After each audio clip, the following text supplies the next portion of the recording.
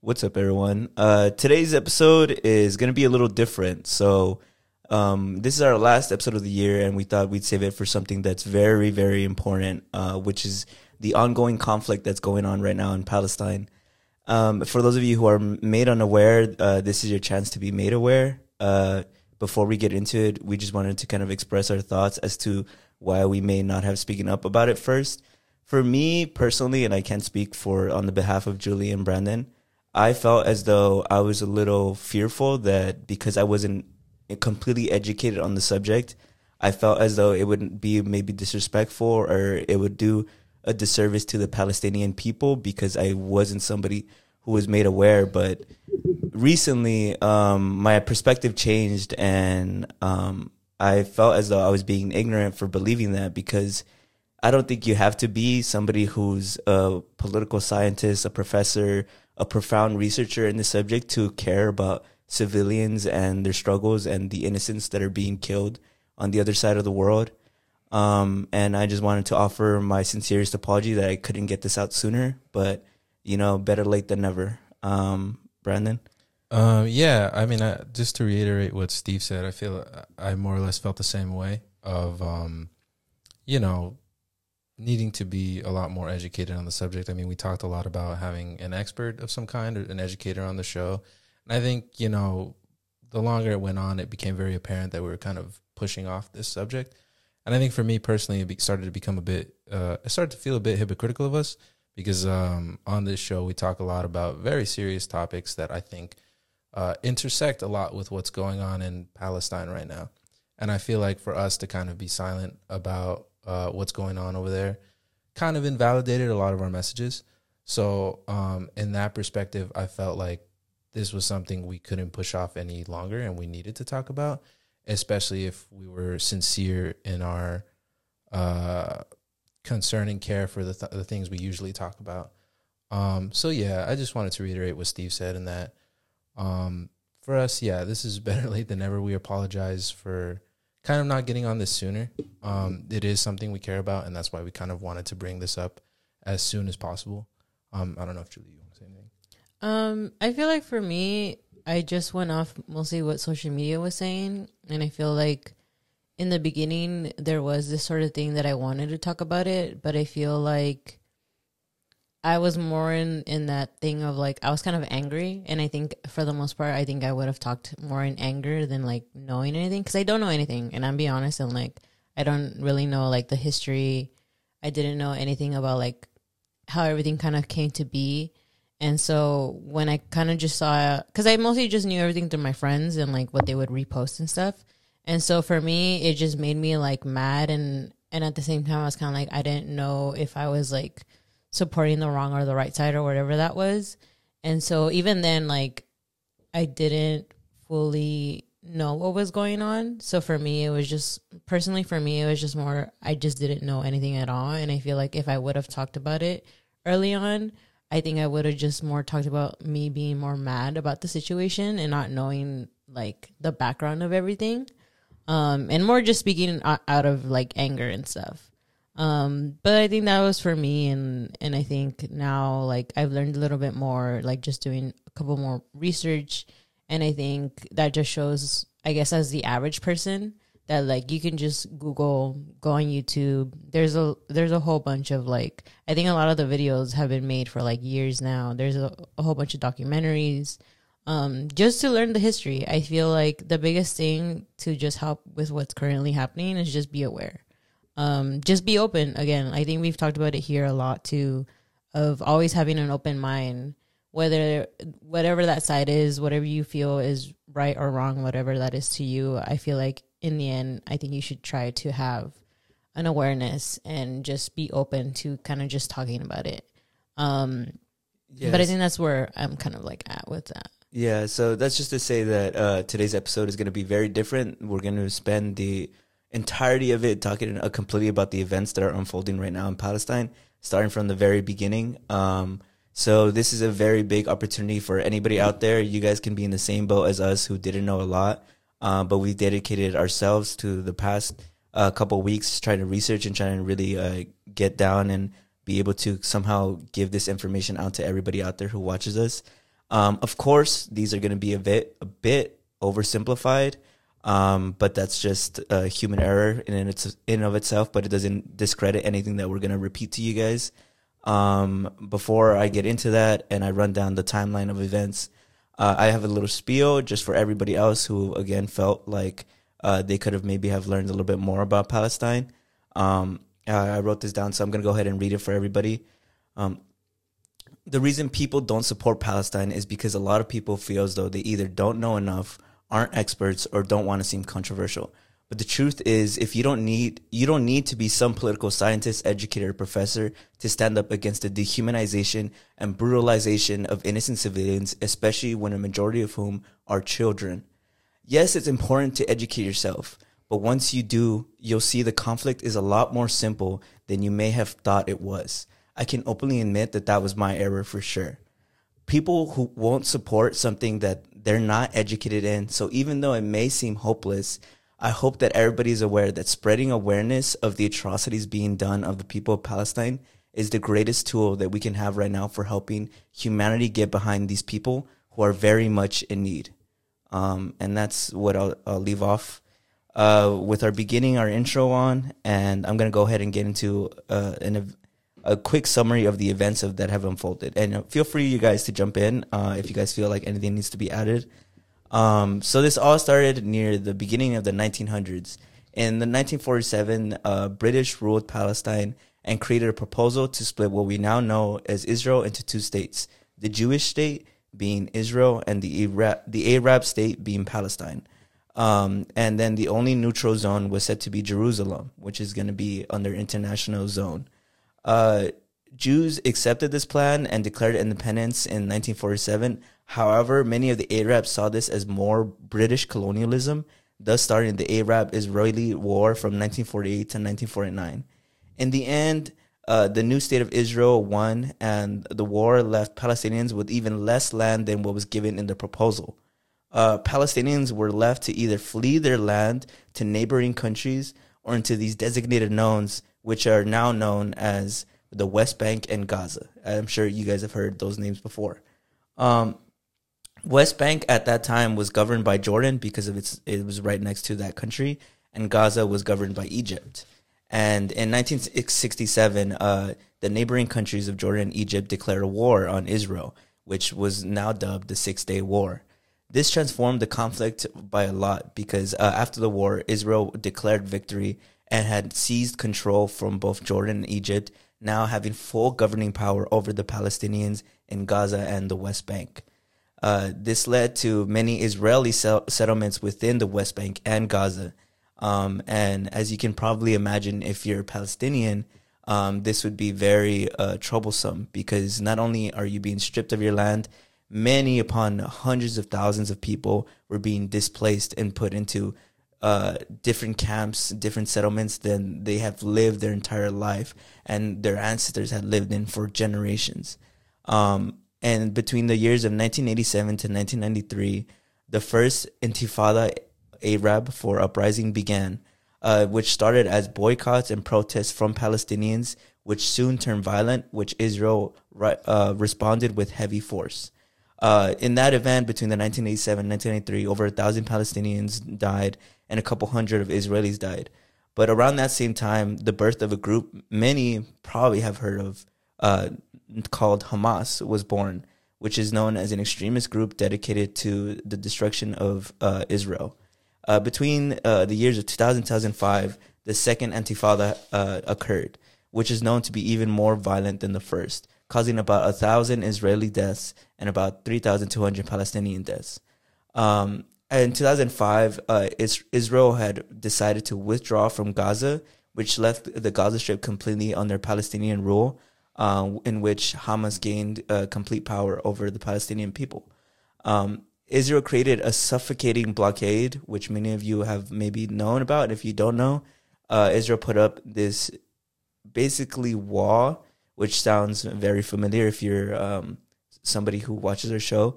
It sounds like history repeating itself. They put up this wall that suffocated not only the Palestinians, but basically left them in an open-air prison, Unemployment rose by as much as 40%.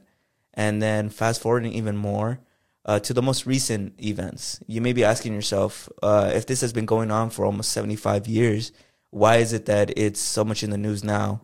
Apart from it always being something that's you should be aware of, the reason why it's more relevant than ever before is because of the events that took place on October 7th, 2023.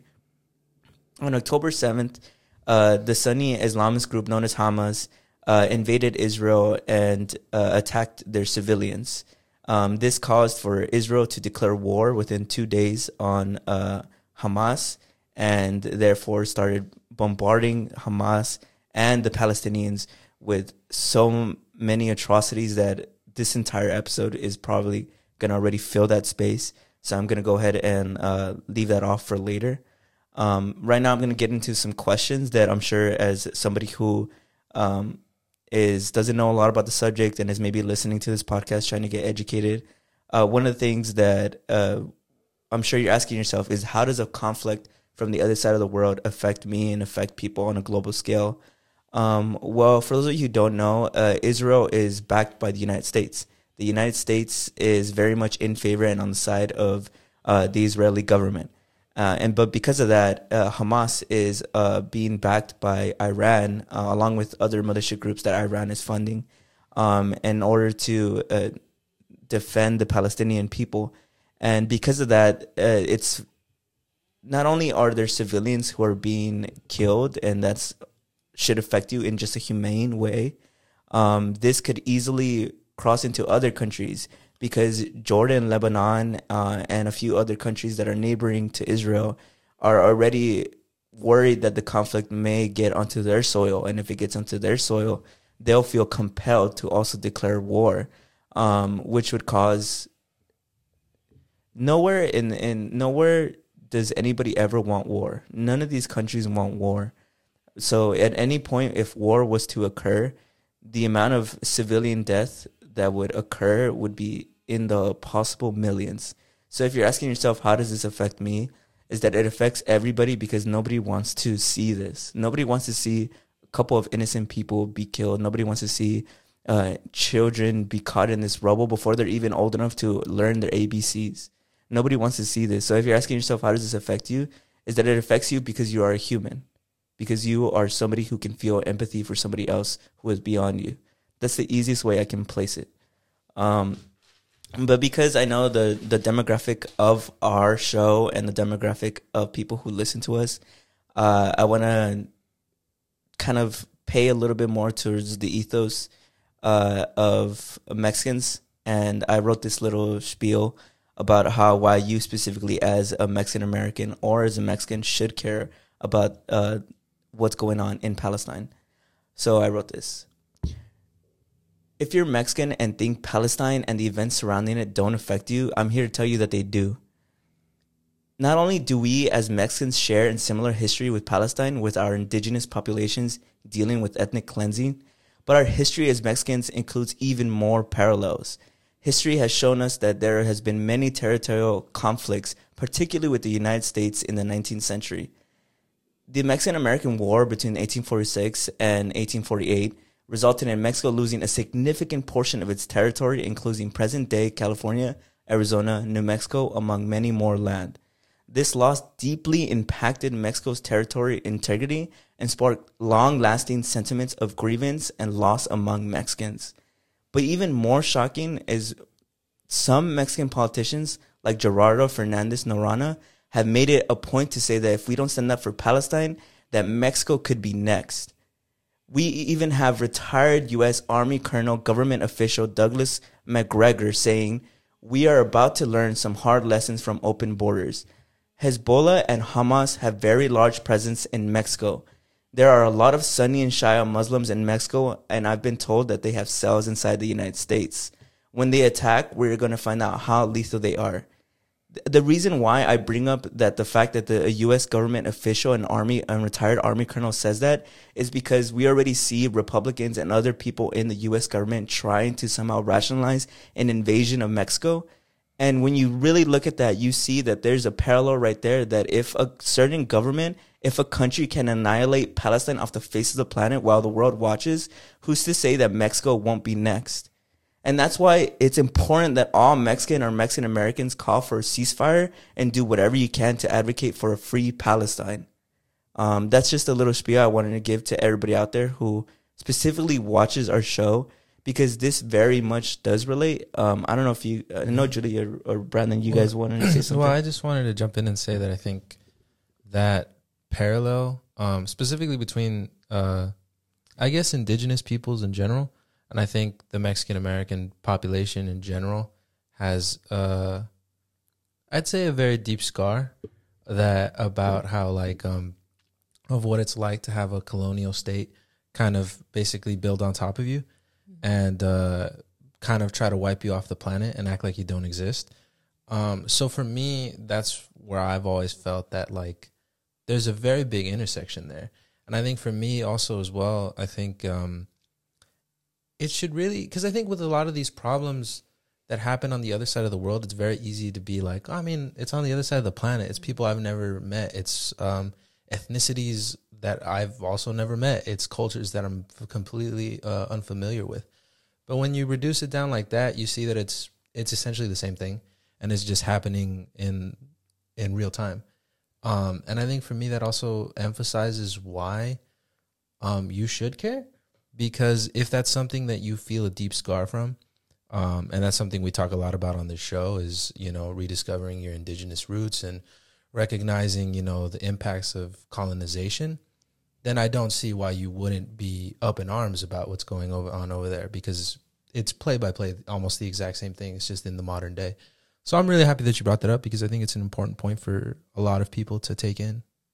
Yeah, I agree. Because, I mean, one of the biggest things that we talk about on this show is how there is generations of trauma, and it all stems from colonization. It stems from our indigenous ancestors who suffered a lot through an invasive force. And I think that if you look at the Palestinian people who have been around for centuries, that's currently going on right now. That's not an event that's in the past. That's present day. Yeah. And if you can, and I'm sure that if you could go back in time to support and represent and defend our indigenous people and our indigenous ancestry, I'm sure you would do the same thing that Palestinians are doing now. So that's what I mean, why I think it's important, because I'm someone who I almost sometimes colonization, and when we speak colonization, it saddens me and it makes me angry, and it makes me wish that I could have somehow done something, despite it being so far long ago. But now this is happening in present day, and there is things that you can do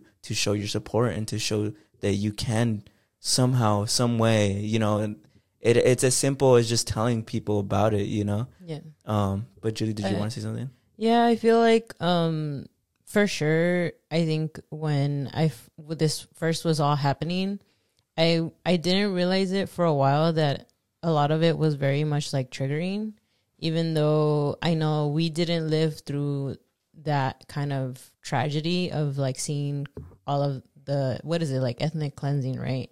But we know the history. And I feel like for me, there was just this sort of thing that the more I read about what was going on, the more it was like slightly triggering, and I didn't like know that. And I think that's why for a good while, at least the videos, for sure, I would turn away from the videos. For sure. I think for sure when like they would come up on like my timeline, those were the ones that I just couldn't watch. Just because of all the gore, and for sure like it's more in your face of like what's going on, and it's terrible. And to me it was just to imagine how that was back then, right? When everything was happening. And it happened in Mexico and it happened here, right? And I think one of the biggest things that I took out from just when Palestinians were being displaced was the fact that like they said that it was a land without people for a people without land. And one of the biggest things was that it was an area where they said that people just didn't exist there. And to me, I just felt like a sort of connection where it was like, because it says that Palestinians haven't been seen as people, like they're disregarded. And I feel like for me as a brown woman, and I feel like a lot of probably like other, you know, people of color see that they aren't seen in different industries now, especially. And to me, I think that's the other connection of just not Mexico, but also if you're in the United States, like that's what happened to the Native people here, right? They claimed the land to be like, nobody lived here, so we're going to take it, right? And one of the other things that really, I guess, stood out to me was that I think they say that in Israel, they celebrate their independence on like May 15th. And then for that's theirs. And then for the Palestinians, they don't celebrate that. They celebrate it as the day that they got taken over. And so they have this symbol, which is the key, right? And the key is the symbol of their homes that they hope that they lost, but that they hope to go back to. And that just reminds me a lot of like, you know, the same thing with like Mexico, of when people leave and they can't go back. You know, they can't go back to their homes. They can't visit their families. They can't see like their old hometowns and stuff. And to me, there was just a lot of like those connections that I kind of was just like, I felt so much for them, where it was just like, I think I was also in this desperate need of like, what do I do to kind of like help them, right? Because like we couldn't help our ancestors, right? We couldn't help them. But I think to what you said, like, I think this is the current thing now that we can do to kind of give back to that of what happened in the past. Yeah, I agree. I think that's one of the things that stuck out to me too, is not only the immigration aspect of how people leave their home, thinking that they'll come back, and then I'm sure you have relatives. We have relatives who they can't go back to Mexico. They can't go back to their home. I mean, think about that to the extent that Palestinians can't go back to their home, or there's that fear that you will be killed or that you will die. And some immigrants feel that way too. Yeah. You know, beyond Mexico, like with Salvadorians, Guatemalans, all that, like Latinos in and of itself know what it's like to be displaced from where you came from. And one of the weirdest like intersections that I just like thought to is because Palestine is obviously a developing country in and of itself. And when I watch those videos of the airstrikes and people running for their lives because of the car bombings or anything else that's happening to them, I can't help but see that it reminds me so much of Mexico, from like the developing buildings, from people who live in the huts, from people who live in these villages. I can't help but see that this is exactly what I feel like I see when I go to Mexico in certain places. And obviously, like I reiterated in the beginning, you don't have to relate in order to show empathy. But in this case, the relation that I can see to myself makes me want to do even more. And I'm sure if more people were aware of just the parallels between our community and their community, you would do so much more.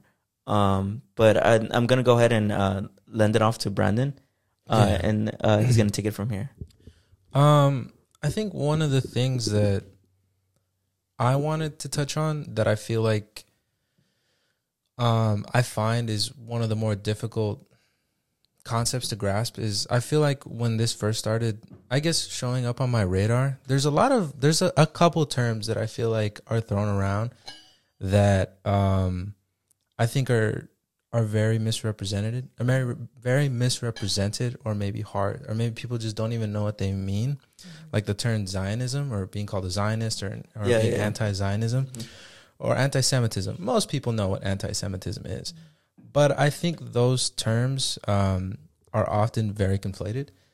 And I think it's very important that people are made aware of what that actually means.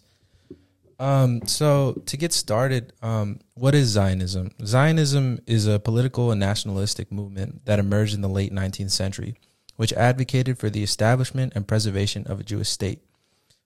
This was generally in response to the alarming rise of anti-Semitism in the late 19th century and the early 20th century. I mean, we know what happened in World War II. We know that anti-Semitism was a real thing. So this was created by Theodor Herz, and essentially they felt that the only way for Jews to escape anti-Semitism in Europe was to build their own state. That was the only way that they could escape prosecution, and the only way that they could feel safe. Unfortunately, as we know now, they built this state on top of Palestine. And the creation of Israel was the outcome of the Zionist movement efforts in 1948. And it resulted in the expulsion of over 700,000 Palestinians and the destruction of 400 villages. And right now, as we're seeing, we're seeing that the injustices are still continuing. I don't know. I guess for that one, I just wanted to know what your opinions on that was. Like Zionism itself. Mm-hmm. So just to reiterate, Zionism is in and of itself that Jewish people deserve their own Jewish state. That's basically what it is, right? It's essentially the idea that the Jewish people need to establish their own state. It's a nationalist and political movement. They need to establish their own state in order to feel safe, in order to escape anti-Semitism. I guess like that in of itself objectively isn't necessarily a bad thing, but I think that is because they chose to build it over what is Palestine, what is still Palestine. I think that's where I find the most trouble with it, because sometimes it feels as though Zionism is just like a synonym for eradicating and genocide against Palestinians. Yeah. So what's weird is that because I'm not Jewish, but I would wonder if I was a Jewish person, would I associate Zionism with the brutalities that have been done to the Palestinian people? Because that's what I think about now. Yeah. I think that, and I think words change over time. And to me, when somebody says they're Zionist or somebody says Zionism, I see it as you're pro genocide. Yeah. Like you're somebody who, if you're Zionist, you're somebody who enjoys the annihilation of an entire group. Yeah. And obviously that's not what it means, but words change meaning. And because it's just how it's been demonstrated. Yeah. Because if Zionism is that Jewish people deserve a state, then that's completely different. But because the state is the state of Palestine, when you support and you say, I'm a Zionist, so I support the eradication of children, of literal children. Because I don't know if we've mentioned this on this episode, but 50%, right? 50% of the population of Palestinians are children, or people under the age of 18. It's, I think, in Gaza, there's 2 million Palestinians who live there, and half of them are children. Yeah. So, well, sorry, go ahead. Well, I think another thing that I wanted to point out that I think a lot of people, it's a problematic viewpoint that a lot of people associate Zionism with Judaism. Like people assume if you're Jewish, you're a Zionist. If you're a Zionist, you're a Jew. And that's not true whatsoever. They're not synonymous. Like being a Zionist doesn't mean you're Jewish, and being Jewish doesn't mean you're a Zionist. In fact, I won't go into too much detail just because I'm not extremely familiar with the religion, but a lot of Orthodox Jews find Zionism very problematic. In fact, a lot of Orthodox Jews even argue that being a Zionist is antithetical to the religion itself. Because if I'm not mistaken, Jewish people believe that they can only return to the land of Zion, because Zion is a hill. That's where Zionism comes from, with the return of the Messiah. So it's part of the. So if you're kind of like an Orthodox Jew, that idea doesn't really like align with the religion in itself. So I think that's why it's an important like aspect to bring across, because I think that's where this kind of thing starts to become problematic. Because the only way you can be anti-Zionism and anti-Semitism can like intersect is if you're not making a distinction between the state of Israel and the people, and the Jewish people. Like if you're saying like, what Israel does is a reflection of what Jews everywhere think, that's problematic, and that's not true. Zionism is against the colonial state. It's against anti-Zionism is against the colonial state, and it's a criticism of the state of Israel. It has nothing to do with criticizing Jewish people or wishing any malintent on them or targeting them in any degree. And as we know, I mean, anti-Semitism is just basically targeting Jews. It's discriminating Jews for being Jews. Yeah. And I think, I don't know, I felt like this was something that was really important to bring up, because I think when people speak out about being anti-Zionism, they get hit with that, well, you're anti-Semitic. And we see this a lot, like celebrities, right? Well, it was Melissa Barrera. Yeah, she was fired from Scream. Yeah. But she didn't even outright say that she was... She just said that what was going on in Gaza is just basically like horrible. And Yeah. like That's crazy. She basically just, she didn't name anyone. She just said Gaza. Yeah. Like what's happening in Gaza is horrible. Basically, that's not exactly what she said, but basically that's just the lining of what she said. Is like it's like ethnic cleansing, and it's happening like before our eyes, and like we shouldn't be like doing that, right? That's all she said. She didn't say. Well, I can look up the exact quote. Yeah, well, just like on a tangent, like that's just insane to me. Because like the more I did research on Palestine, and I had known a couple of things before we planned to do the episode, but to really deep dive into it, I think for people to lose their jobs in and of itself is 100 times more horrid than just whatever somebody just speaking their mind, you know? Like that's crazy, especially because when the person who's speaking their mind is on the empathetic side of that, you know, innocent people just shouldn't be killed. To lose your job, what a like almost dictatorship, like oh no, I'm not gonna say that, but I'll hold myself off. Yeah. So this is what she basically said: Gaza is currently being treated like a concentration camp, cornering everyone together with nowhere to go, no electricity, no water. This is genocide and ethnic cleansing. Yeah. Well, I mean, because an important thing to know is you brought up what's it called? The wall. The wall. Yeah. That allows Israel to control the flow of water, the flow of food, medical supplies, electricity, and they basically cut it all off. Yeah. And I think they even told a bunch of they told the Palestinian people to head south, right, to avoid airstrikes. But then, because they were gonna say we're airstriking in the north, right? Yeah. And Israel went ahead and bombed hit the south. The south. Yeah. And I think that's just absolutely insane and barbaric.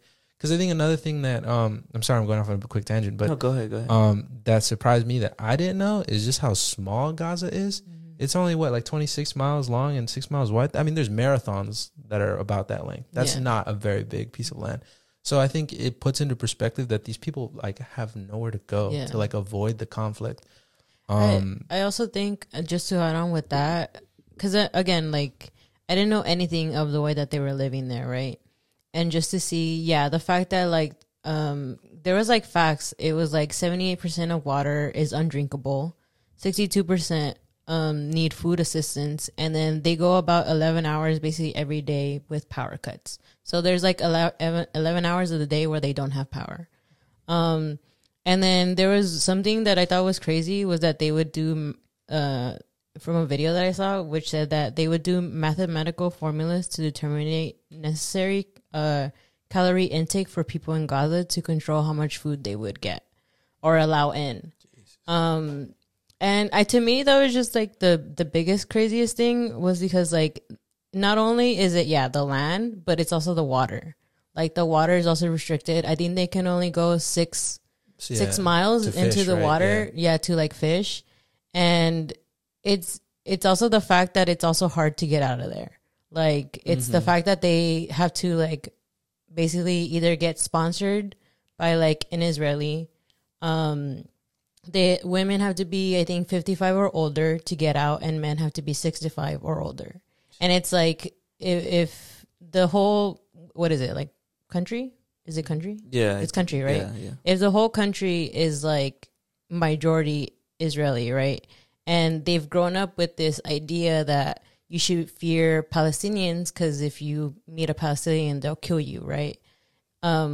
Why would anyone want to sponsor one to get out, right? Yeah, that's true. And I just thought that was crazy to like learn and see that.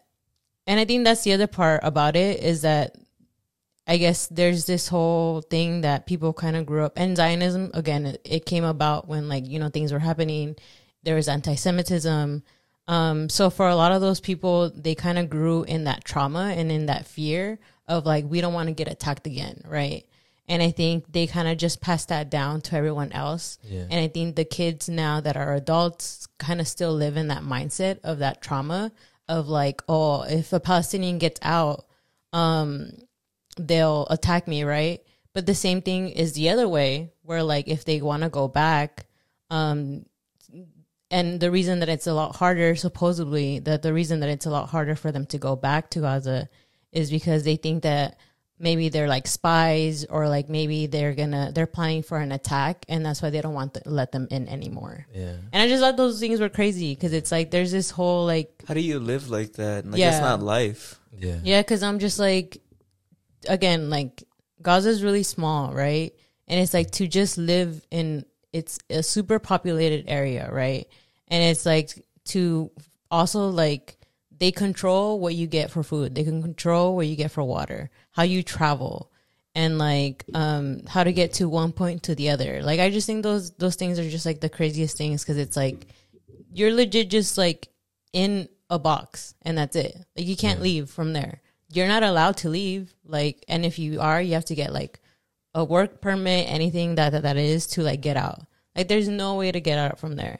And I thought, to me, that was like the craziest thing of how they live in there. No, yeah, I think you hit the nail on the head when you compared it to like it's an open air prison. Yeah. Like, what are these people gonna go? What do they do? I mean, it's barbaric, but I mean, Yeah, like, because they have no airport and they have no seaport, and they're not allowed to have either of those. Yeah. no, yeah, So- they're controlled by the land, air, and sea. Like, Yeah. it's like they're stuck. I just like, that's what, like, to me, when I was doing research, wrapping my mind around that was what stuck with me, because I couldn't understand how something like that is even allowed by the United Nations, or how the United States can just stand by and accept that. How can they just accept 2 million people to be basically prisoners, for babies to be born as basically less than human, as a subhuman? Like, to me, that's what I couldn't wrap my mind around, is how that's allowed to just continue to be that way. Yeah. And I guess to go back to the whole thing of like people getting criticized, right, for standing with Gaza, right?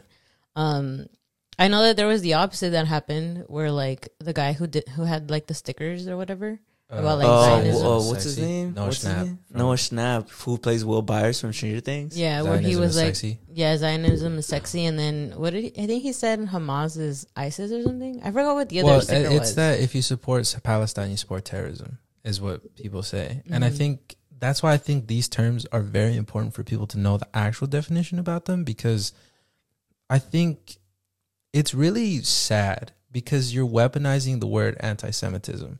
That's a very visceral and very real problem. Yeah. And we see it now. I mean, like, celebrities, anti-Semitism is on the rise. That's no mistake. Like, and that's obviously extremely concerning.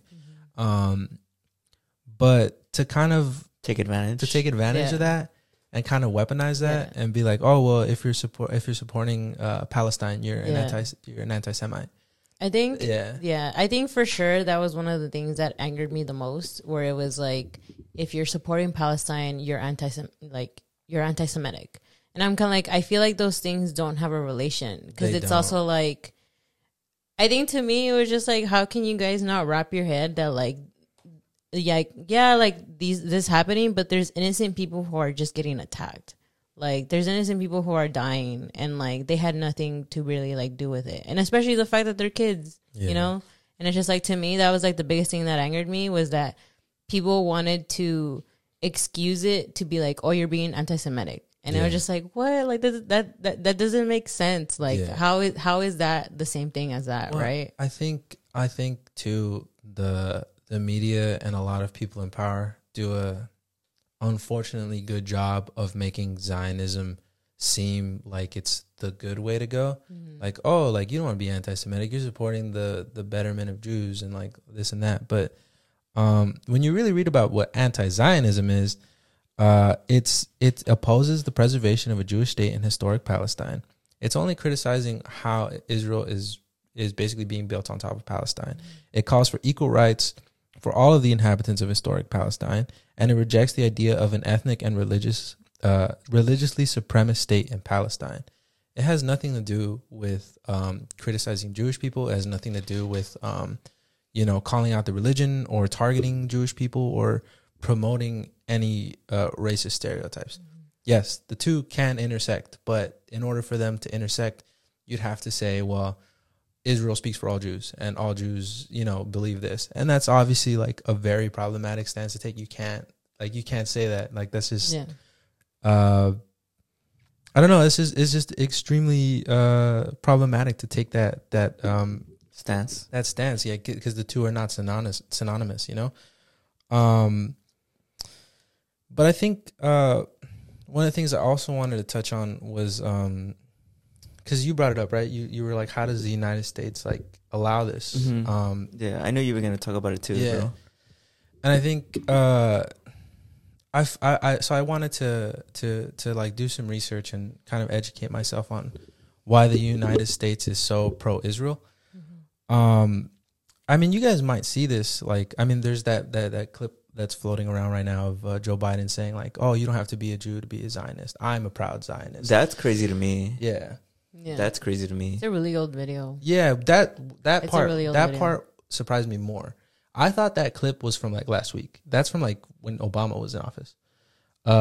So Joe Biden has a long history of being very Zionist. In fact, there's one even from like the 80s. Yeah, I think there's one even older than when that. he's not even I think he's just a congressman. What was he in Congress? Is Joe Biden Jewish? No, he says I'm not Jewish and I'm a Zionist. Oh yeah, he's Catholic. Yeah, right? he's Catholic. Yeah. So that's very surprising. But I think what I found even more surprising is how everybody across the political spectrum in the United States government is very pro-Israel. There's clips of Kamala Harris, Mitch McConnell, Ronald Reagan, Donald Trump, John F. Kennedy. These political, quote unquote, icons that you would assume are kind of couldn't be further apart in opinion are very pro-Israel. There's a clip of Donald Trump even saying, Israel is the only democracy in the Middle East. And I don't know. I find that it's because they were implemented by the British Empire. So I think they're the closest thing to a Western hand. Well, that was actually you might get into it, so I don't want to step on your toes. I'll say it if you don't say it. No, but for sure, like, but the people what these politicians always cite is that Israel has shared values with the United States. And they always quote democracy, this and genocide. That. Yeah, well, that's their shared value. And the shared value thing, you can argue is technically true because both states were settler colonial states built on ethnic cleansing and displacement of natives. So they're not lying when they say that they share the same values. That part. What's interesting, or I guess the historical aspect of the U.S. support of Israel is that they've supported Israel since the very first day Israel was created. Within the first day of Israel being created, the United States was the first country to recognize its existence. And President Truman recognized it within 11 minutes of its creation. So the United States and Israel go way, way, way back. That makes sense. Yeah, so the United States also, I mean, we know that the United States doesn't have the best relationship with Muslims and Muslim countries. So the United States obviously feels that they don't share any values with those countries.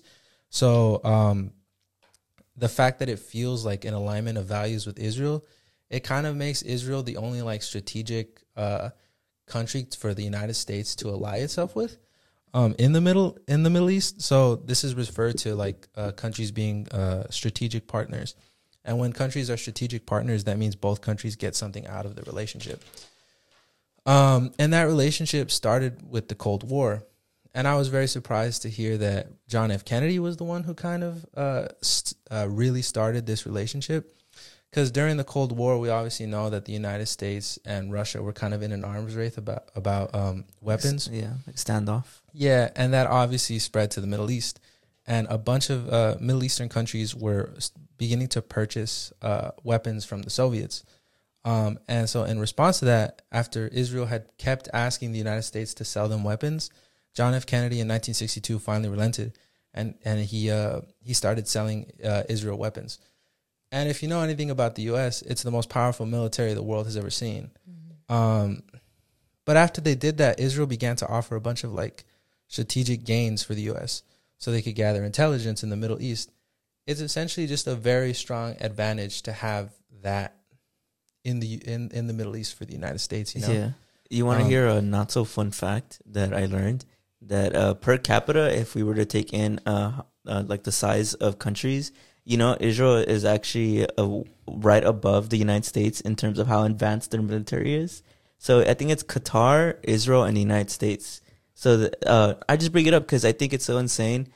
Because I'm like, how can you not empathize with these people when not only are the Palestinian people a developing country who have every single right governed, they're going up against an army that's more advanced than the United States, which, like you said, we spend so much of our money in our military. It's insane that Israel itself does that. And I'll go into that more later. No, yeah, but like continuing off that is even though because Israel gives the U.S. a lot of strategic advantages, in turn Israel just gets a bunch of money. In fact, Israel, the United States, since World War II, the United States has given Israel more money than any other country, upwards of $260 billion. Damn. And the Obama administration signed a $3.8 billion deal with Israel. So every year, the United States gives Israel $3.8 billion for military spending. They used to give them money for economic growth, but that kind of got axed, and now they just get money specifically for military spending. And like you said, that makes them an extremely advanced military. I mean, I don't know if you guys have heard of the Iron Dome. You've probably heard. That's where that comes from. Like they get that from the United States. Explain for those of you who are listening or watching. The Iron Dome. It's basically an extremely advanced missile defense system, right? Yeah, it's an anti-air defense system. So the easiest way I can explain it is that any missiles that are flown into Israel from either Hamas or any other country, there's an automatic system that will detect that a missile is coming, and it will collide with it in midair. So no missile can basically come into Israel. That's how advanced it is. It's called the Iron Dome. Not only that, this is another one that I saw recently. That some of the security cameras and the defense systems of Israel actually are starting to use AI to specifically target Palestinians instead of Israelis. So there's no friendly fire. Damn. Yeah, isn't that insane? Because to me, it really gives me like 1984 like dictatorship vibes, especially if you were Palestinian who was born in there. Because think about how much of a disadvantage you're put at. Like even if you wanted to show some sort of resistance, whether it was a peaceful protest or a boycott, the amount of technology that Israel has makes it so even if they want to wipe you off the face of the planet, they basically can. Yeah. So I think that's why it's also important to always keep advocating for the ceasefire, because it's like if Israel wants to keep shooting and killing more Palestinians, there's really right now it seems like there's nobody who's really stopping them, and they have the firepower to really do that. Mm-hmm. Yeah, exactly. And I feel like well, just to keep going, because I feel like the more I learned, the more I was like, I guess, more and more shocked, is that $3.8 billion that the United States gives to Israel for military spending is kind of self-serving. So the caveat that comes with that money is they have to spend it in the U.S. So they get $3.8 billion, essentially a blank check for as much as a military they're spending, but they have to buy United States military equipment. Really? They have to go back to the U.S. and buy military equipment. So because the United States is the most powerful military on the planet, they get top-notch stuff. They get the latest aircrafts, the best missile defense, everything. And like you were saying, how are these people even like going up against that? Like it's not even close. And what's interesting is that like there's little to no conditions applied to this weapons use. So there's this thing though that's called Leahy laws. And essentially that means that the United States prohibits people from using their weapons offensively. You can only use them in self-defense. But that has never been applied to Israel. So basically they can buy as much as they want whenever they want. There's basically an ever-flowing amount of money for the best weapons ever. And they can use it for whatever they want. That's crazy. Yeah, and I think I was watching this video. I should have wrote down the guy, but he explained that it's really sad because the United States they're funding this. Like this is basically Israel would not be in this position, and this would not be happening if it wasn't for the United States. They have the power, the money. They could use this money to like influence them, to get the ceasefire, to be like, no, you guys can't do this. They can use this to leverage policy. They can do this whatever they want on an international scale. Like you talked about, like how is the UN announced allowing this? It's because the United States, whether you like it or not, is the police of the world. And when the police of the world are turning a blind eye, obviously Israel gets to do whatever it wants because it basically has the meanest kid on the block. Yeah, backing them up. So that's crazy, bro. Well, wasn't it also like the United Nations was the reason that Oh that yeah, the Zionism kind of like stayed like they basically did give away the land. Yeah, They were like the Palestinian land. They were like, because when the British was like they Peace couldn't out. We can't. we can't you control guys. it. They gave it to the United Nations, and the Mhm. United Nations was like, this is their land now. Yeah. No, he's right. Yeah, I'm sorry. She's right. Yeah. Did you know about that? No, I didn't. Yeah. So, a history lesson for the area of that was formerly Palestine, now the state of Israel. That when they had put up the proposal that this will be the state of Israel, there was obviously a lot of infighting because obviously nobody wants to leave their home. The Arabs saw this as more British colonialism, so they fought back.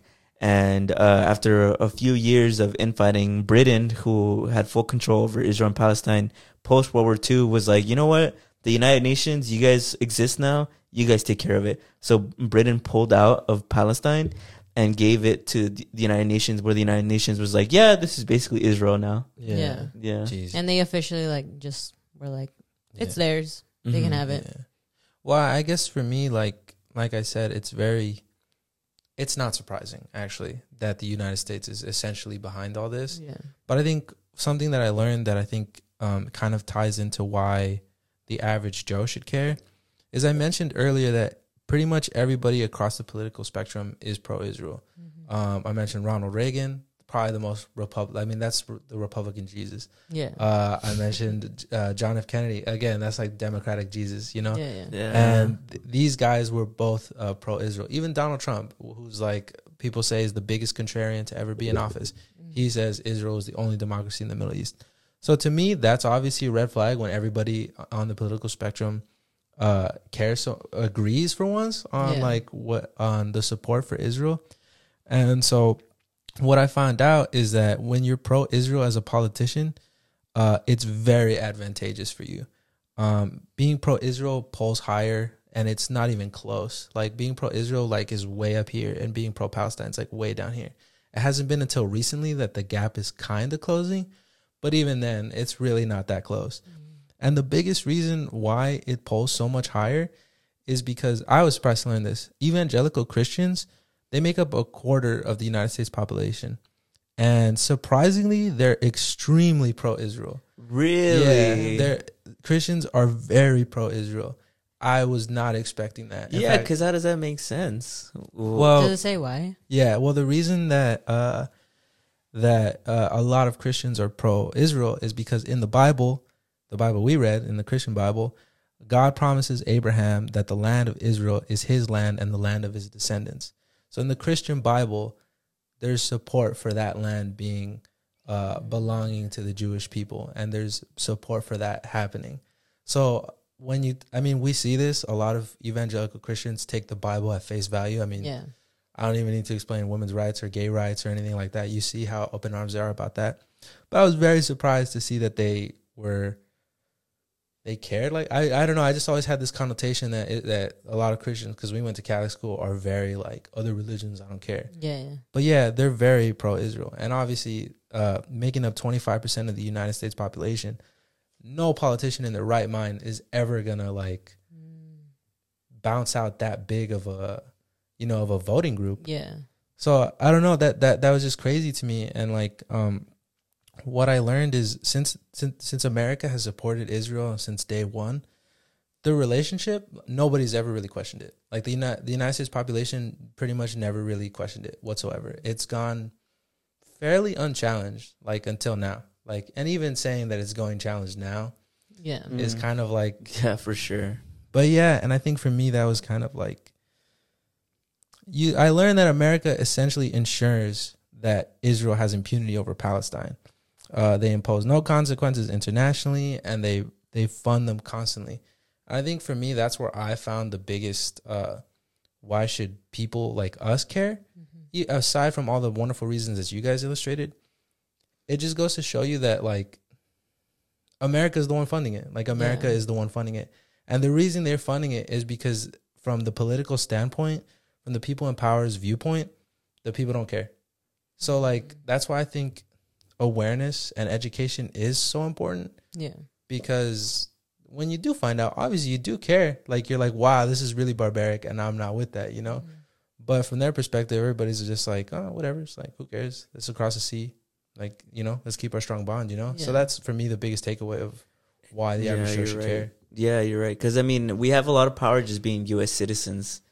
Like, we have enough to where you can call your representatives, you could protest in the street. You can do a lot of things. And the U.S. government, because we're under their citizenship, we have a lot of say in the matter of what our country and what our officials agree and stand by. So I think you hit it on a nail on the head. I won't go into it too much, but handing it off to Julie. I mean, I guess you talking about that and like protesting and stuff. The things that I always think about is how the current things, at least that have happened in California, like the closing of the Bay Bridge up north, and it happened here where they closed the 110. And I think people may say and like argue that those were, I guess, bad moves because, like people got to go to work. There might be emergencies or whatever. But to me, it got people to talk. Like, it got people to kind of see what was going on. Maybe it was finally just to someone when they saw that happening that it brought you some awareness of like, oh, what is going on that like kind of caused this to kind of happen. And I feel like for me, I think for sure protesting is like a good way to help with what's going on in Palestine, right? And to those that can, because there's people who don't want to risk a lot of things. Like, we've learned that, like, because if you get arrested and if you're an immigrant or something, you can't, like, you'll get in trouble, So there's people who can protest, and then there's people who can't. And for me, I think that's why when I see people protest, I feel like that's a big powerful move as just an individual person. Because I feel like for me, I think doing that is just very high risk, just me as a woman. And I think one of the other ways that I have at least learned to kind of help is what we're doing is using our voice and bringing awareness, for sure. I think that's kind of like what my research was. It was kind of just seeing how I can help, because I do feel a little helpless sometimes, where I'm kind of like, I feel like there's a certain thing that I feel like I can't protest, and that's just my own fear. And maybe hopefully I can overcome it just so that like there can be some change. And the other things that of course I saw was for sure like boycotting, not supporting businesses and stuff. There was someone who actually invented an app called No Thanks app, and basically all you do is you just scan like products. And it'll tell you whether it helps sustain like the Israeli occupation. So there's like different resources, and then for sure that like the internet exists. You can Google it. YouTube exists. You guys can watch videos on it. And I guess I was gonna go also into a little bit of like the facts that have been going on. Can I say something just really quickly about the protests? Yeah. I'm glad you brought that up, because I saw that obviously they blocked the freeway here, and I remember reading the comments and a lot of people saying that this isn't going to get people behind your movement. It's just going to make people more resent and hate your movement. But I think what people don't understand is that protests aren't meant to be comfortable. Yeah. They're meant to be disordered. They're meant to disrupt your day. Yeah. And that's part of the reason why they do that, because they know that it's going to get eyeballs and people talking. And yeah, maybe those few people who were there, they may have had a bad day. But in the long run, think about you. Think about that person who's just commenting there. Think about the amount of engagement that gets put up. I think about it as that if you can do enough to where the world stops, the world at least is listening and watching. Even not everybody maybe is for it. Not everybody is going to be mad about it. But that's just the nature of humans. Not everybody is going to be behind what you're going for. But I just hate that idea that people think that a protest has to be, oh, this peaceful thing that's good for everybody. When in reality, when you see people who are being brutalized and dehumanized on the other side of the country, of course there's going to be extreme measures for people who want to get this message out. And I understand that obviously nobody wants to be late to their meetings. Nobody wants to miss like the birth of their child.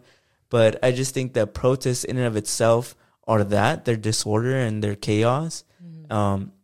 Obviously there are peaceful protests, but a protest in and of itself is to get people talking. Yeah. So it's just ironic that people would bring that up, because you're falling into what exactly we want you to do. We want people to be angry. You want somebody to be upset, because we can use that anger and show you, like, this wouldn't have happened. This protest wouldn't have happened that stopped you from going to work if there weren't things on the other side of the world that were happening itself. Yeah. You get what I mean? Yeah. I think there was a comment, and I wish I had like screenshotted it, because they turned off the comments on that post that I had sent you when they had shown like pictures about it.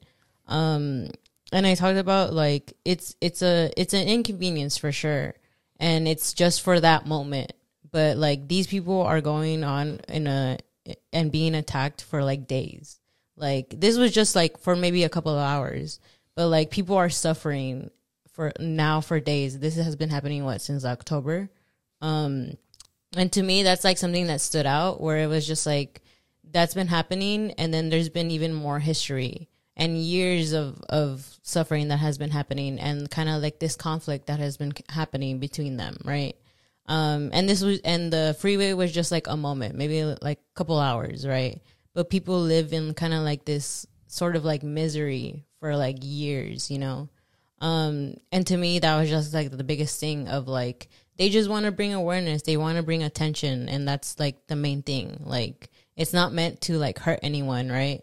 It's not in a bad intent. It's all to just like show you guys that this is something serious. Yeah, I agree. I also think that just wanted to speak more on people who have that mindset of, I'm tired of all the protests. I'm tired of seeing all these pictures. I'm tired of seeing everybody post about it, everybody talk about Palestine. I'm just sick and tired of everybody talking about Palestine. Well, the easiest way to remedy that is to actually support Palestine, because the more people support Palestine, the more maybe our country and our politicians will actually do something to stop it. Maybe that'll help the ceasefire. You know, if you're tired of talking about it, then maybe if everybody got along with it, then it wouldn't be happening to begin with. I just think about that. I just think it's like, to me, the school of thought doesn't make sense of like people who get upset about the protest. They're like, oh, they're stopping this. Like, I hate this. I hate that they're doing this. It's like, but it wouldn't be happening if there wasn't literal Palestinians being wiped off the face of the planet. Yeah, I think that mindset neglects the severity of the issue. I mean, there was a graphic that I think I sent you, or you showed me, that put Gaza on top of LA. And I think that puts it into a perspective. Like, I don't know. I think for me, it's just very much like, this is the kind of thing you learn about in history class. And you think like, oh, how can we have allowed this? Like, how come nobody stepped up and did anything? Like, how could this have occurred? Oh, I'm glad that's behind us. I'm glad we would never do that now. That's obviously not true. It's happening right now. And you can see in real time how it's being allowed to happen, because there's mindsets like that of like, why should I care? Yeah. Like, what does it benefit me? What does it benefit me to care? And I think, just being like, oh, why are people like talking about it so much, or why do people care so much? I mean, I think it's very self-explanatory, I mean, people getting wiped off the face of the planet. I mean, the prime minister of Israel talked about how they weren't going to stop until Hamas was wiped off planet Earth. But when you learn about like what Gaza looks like and what they're doing over there, it's like, what does that mean? Does that mean like, you mean until Palestine is wiped off the face of the earth? That's insane to me. Like, and I think it's important that people speak up. Like, And I think it's also just important of like what you guys said, kind of learning the history. Like for me, what was, again, like how I said, the biggest thing was that how they're controlled and how they're living, right? It's like, imagine yourself in like living in like this, again, like this box, and like they tell you what food, what water you're going to get. And like even power, like the fact that you go hours without power, and to me, I think for sure the other big thing that I kind of wrote down was the fact that like there's kind of like this collective punishment, that because Hamas was the one who attacked, right, that everyone else is going to get attacked in Gaza, right? And how we said, like, for the most part, it's 2 million Palestinians live there, and half of them are kids. Because 70% of the death are women and children of like what's currently going on. And like the death tolls in Gaza is 20,000, and 53,000 of those people have been injured. And again, like there's only 2 million people, and there's 2 million people who have been displaced from there.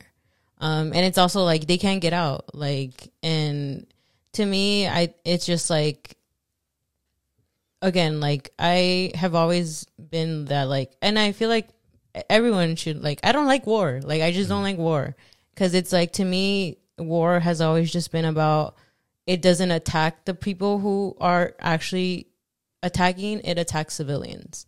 And I think that goes in both ways, where it's not just Palestinians who probably are getting attacked. It's also probably Israelis who are like under this attack, because everyone is just, it's like innocent people are dying, right? Yeah. And I think, to me, that has always just been like the thing. And I think what kind of also led to this is that they both were just really, they can only result to violence. Like if you're stuck in that, all they can think of is just violence. Because like, I don't know, it makes me think of like, even here, when sometimes I think about like, for us, when we feel like we're being treated differently, or like we're being attacked, and it's the same thing. We say like, we can do protests, we can do these things, but that's not enough. Like nobody's hearing, nobody's changing policies, nobody's doing like these things for like women or for men or for like people of color. Like nothing's happening. And to them, they were so desperate that they had to attack.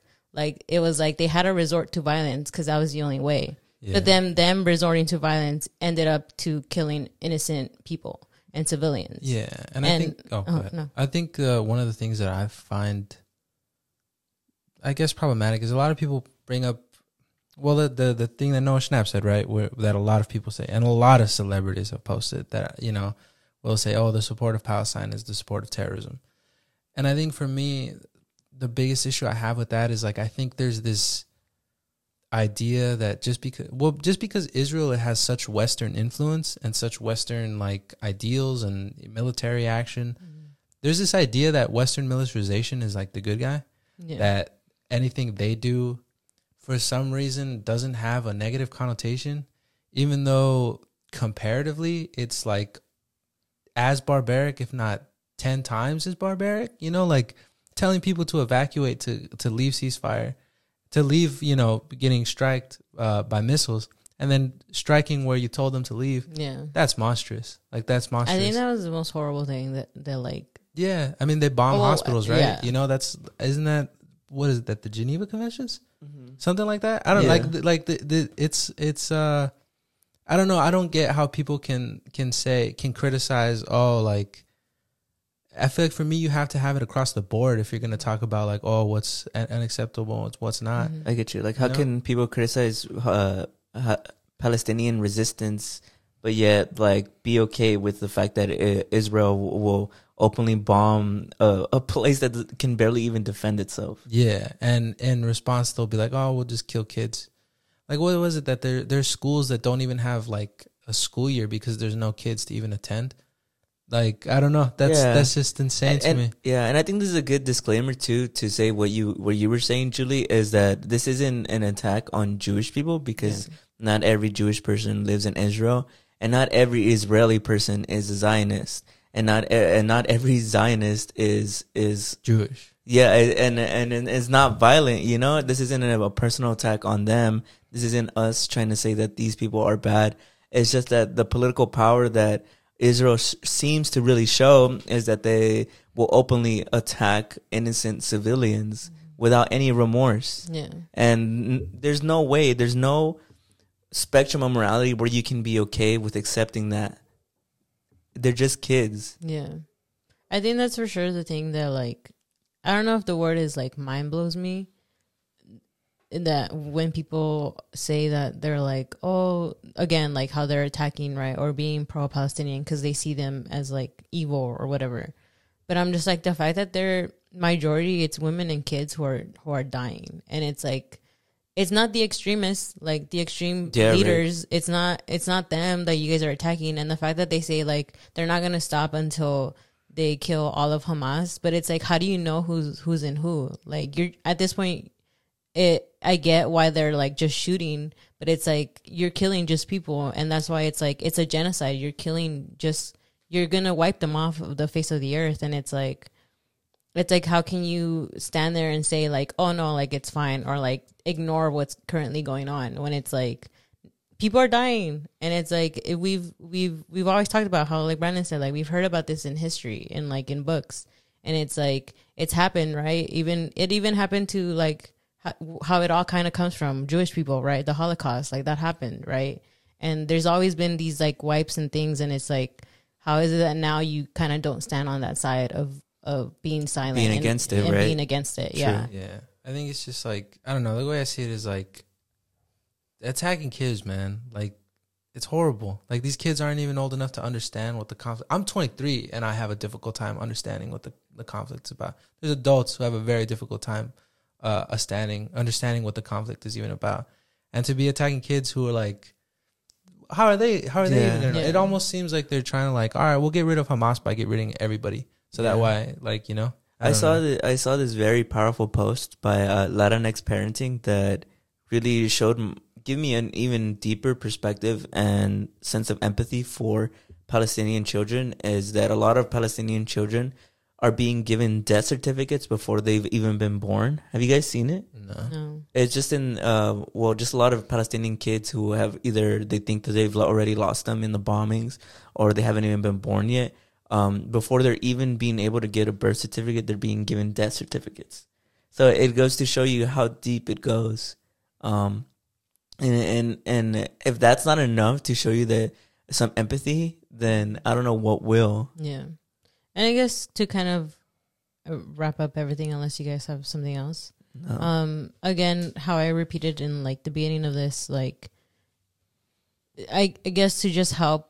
And if you feel like you can't maybe donate or like anything else, or like go to protests, for sure, I think what I would say to gather from here is just raising awareness and using your voice. Educate yourself. Educate yourself, for sure. Educate others. Because again, what we've learned about education is that like for many of us, we haven't had that advantage of also being educated and stuff. And like, especially as brown people, it's always been like a thing that has always been hard for us to gain. And if we can do it on our own, I think that's very powerful to like you do your own research. And again, I hope this video is very helpful to kind of reach that and kind of be a starter to learning a little bit more about what's going on. Yeah.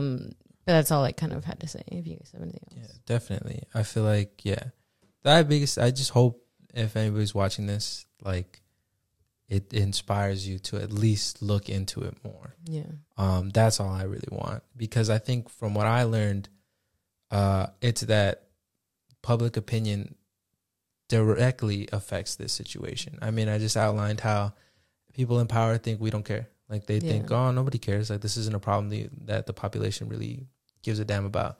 And I think, in my opinion, the bare minimum is just being aware, raising awareness, showing that you do care, you know?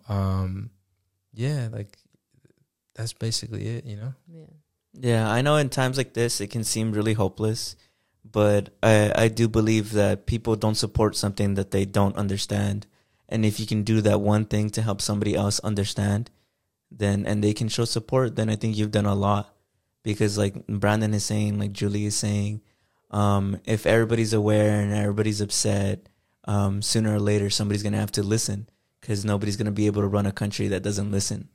And it's also, it's election year next year. So it's more than ever, or is our government listening to the public opinion? Yeah. So more than ever does our voice amplify a bit.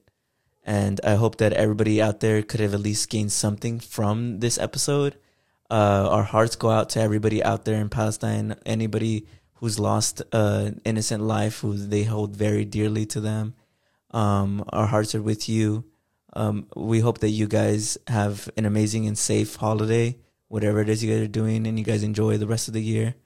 But this is going to be it for this episode.